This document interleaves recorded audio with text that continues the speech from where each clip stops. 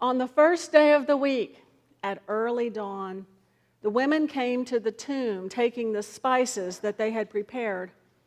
They found the stone rolled away from the tomb, but when they went in, they did not find the body. While they were perplexed about this, suddenly 2 men in dazzling clothes stood beside them. The women were terrified and bowed their faces to the ground, but the men said to them, "Why do you look for the living among the dead? He is not here, but has risen. Remember how he told you while he was still in Galilee that the Son of Man must be handed over to sinners and be crucified and on the 3rd day rise again?" Then they remembered his words, and returning from the tomb, they told all this to the 11 and all the rest. Now it was Mary Magdalene, Joanna, Mary the mother of James, and the other women with them who told this to the apostles. But these words seemed to them an idle tale, and they did not believe them. But Peter got up and ran to the tomb. Stooping and looking in, he saw the linen cloths by themselves. Then he went home, amazed at what had happened. The gospel of the Lord. Praise to you, O Christ.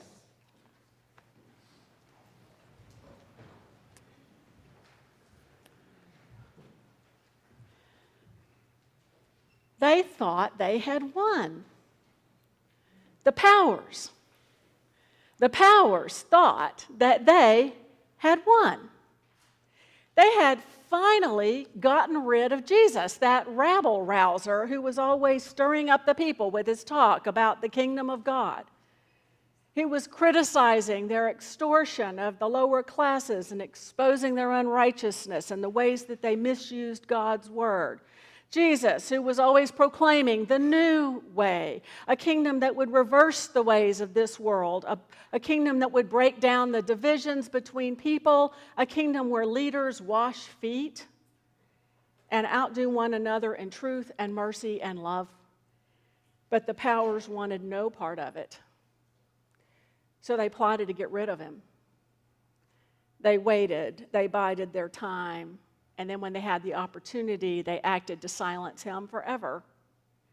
They enticed one of Jesus' followers to give up where Jesus and the disciples were hanging out. And then under the cover of darkness, they sprang a trap.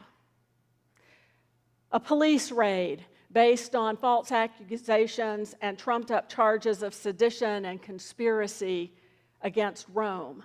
Weapons were drawn. Jesus was arrested and taken away. A night of terror, interrogation, torture, execution. It's what the powers do. They bring death.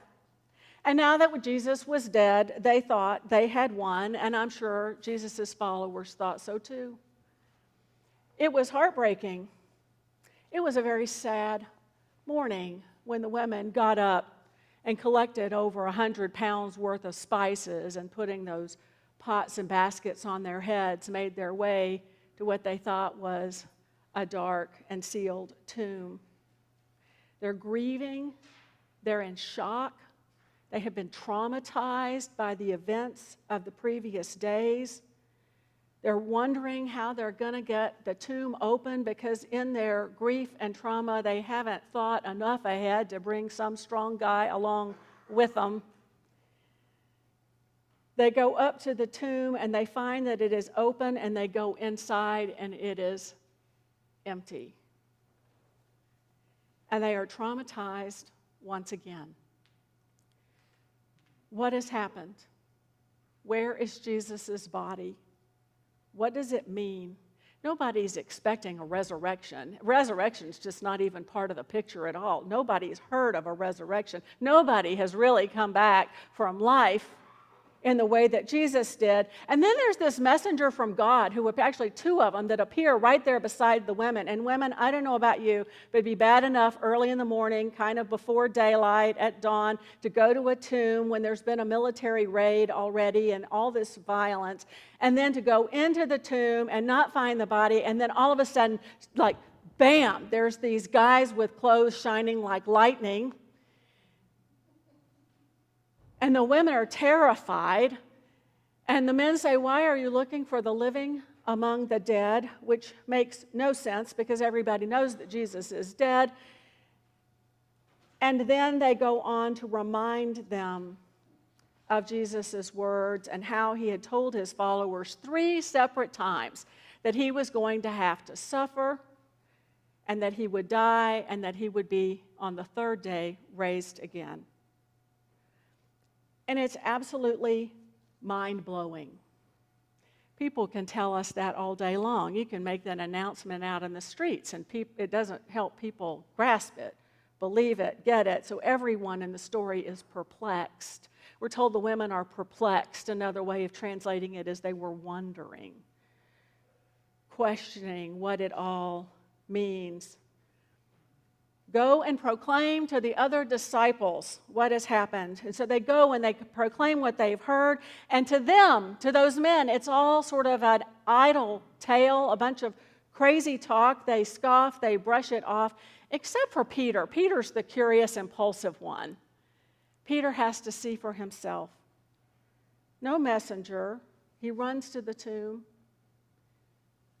No messenger, nothing. Just an empty gravesite. And in that empty gravesite, God's power for life is revealed. Peter goes home puzzling, wondering. The NRSV says amazed. I think the better translation is also wondering, pondering.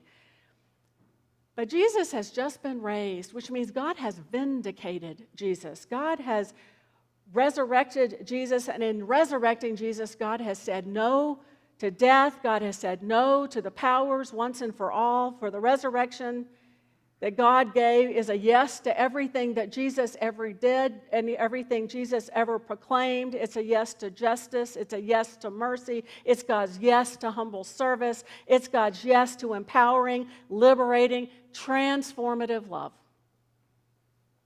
But the powers are still fighting to be in control. They're still manipulating the rules to their own advantage, aren't they? I mean, we see the powers all the time. They're preying on those with fewer resources. I read an article in the paper just last month about here in Kansas City. It turns out that, when the housing market was low, if you can remember way back then, when the housing market was really low and houses were kind of, cheaper by the dozen, people were sweeping up these properties.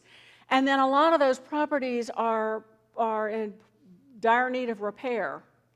And so what the owners have done now is they have enticed unsuspecting people, the poor, or people who do not have access to regular traditional mortgages, into buying these houses on our owner-financed basis.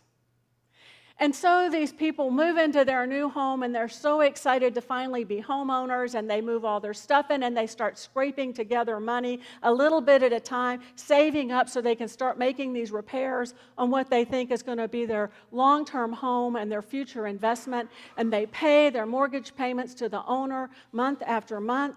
And then what happens is the owner, when the market goes up, sells the house out from under them. And they have no legal protections.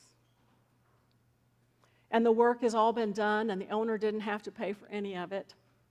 Or sometimes the owner takes the payments, doesn't make the mortgage payments that he or she owes, and then the bank forecloses, and this unsuspecting soul is now evicted.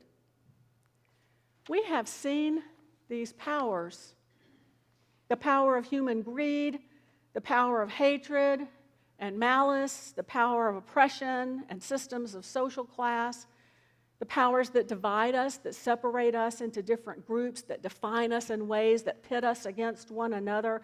Because if we're fighting one another, here's my premise, then we can't fight the powers.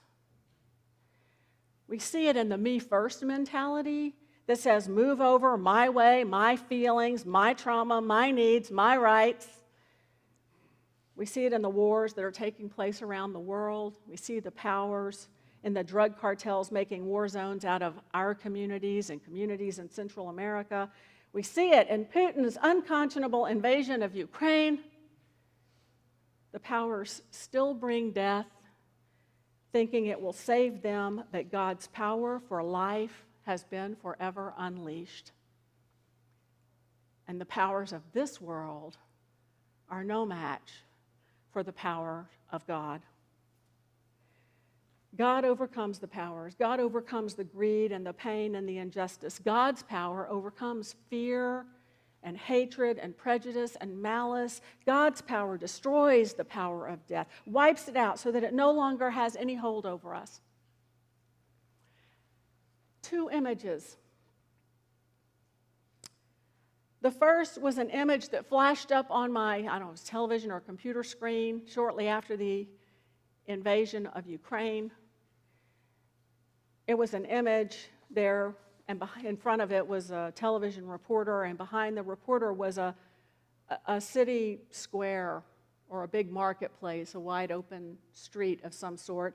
And in this square, they had filled it with baby buggies and strollers. Hundreds of them, one for each child that had been killed in the attack. That's the powers. But a few days later, that image was replaced by an even more powerful image. It was an image of the train tracks, the train stations in Poland. And all along the tracks were lined up hundreds of baby buggies and strollers, left there for the men and the women who had fled Ukraine and who were carrying their children in their arms for days with nothing but the clothes on their backs. Strollers and buggies, hundreds of them. Why? Because Christ is alive. Love conquers all. We're still sharing Jesus' message. We're still experiencing the power of his love to transform death into life. We are witnesses to that life. We witness it every day. We hear about Doctors Without Borders going to places that we've never been and tending to people who have no other services. We see it at Children's Memorial Hospital here where miracles are performed each and every day, and volunteers go in and do whatever they can to lift the hearts of these kids. We see it every time we receive unexpected kindness and grace, whether it's from a stranger or a friend. We experience the risen Christ and the power of God's love every time we find hope in the midst of disaster, joy even as the tears fall in suffering. We are still sharing this message to this day. Even though those first witnesses started out perplexed, it was just a matter of getting out in the world among the living before they too began to experience and to see and proclaim the risen Christ. We are here because people have loved us as Christ loves. Years ago, long before I thought about I guess I just started to think about being a pastor. I was in a hospital room at a bedside of a really old friend that I had reconnected with. He had been a childhood friend. We'd gone all through school together from kindergarten on up. And he had contracted AIDS. And in that room, he had just died, drawn his last breath. The family had all just come back into the room, and within a few moments of his death, the most amazing thing happened. I experienced it. It was like a cloud of softness. There was this warmth and light, like the warmth and light when you close your eyes and the sunbeam bathes your face. And there was this palpable aura that filled every bit of the room and every cell of my body with perfect purity and goodness and love and peace. And it was so strong that my heart immediately responded with, "My Lord and my God." I went to my pastor and told him what had happened. I said, "Oh my gosh, this was the first time I was at a death. First time I had the privilege of sharing that part of the journey of life with someone else. It's a beautiful thing, and it's such an honor to be there with someone." And I told my minister about it, and I said, "Gosh, what was that?" And he said, "Oh, that was the spirit of your friend." And I said to myself, No, that was the spirit of Jesus, the Christ, the resurrected and living Son of God. We are witnesses to his life, to the power of his life and goodness and light. Though the forces of darkness assail us, they cannot win. And whenever you have doubts, you can look past the cross and into an empty tomb, a tomb that says, "Jesus lives," and you will find him. He is with us, just as he promised, above us to bless us, before us to guide us, beside us to protect us. He abides in us, and with him we can do anything. Amen.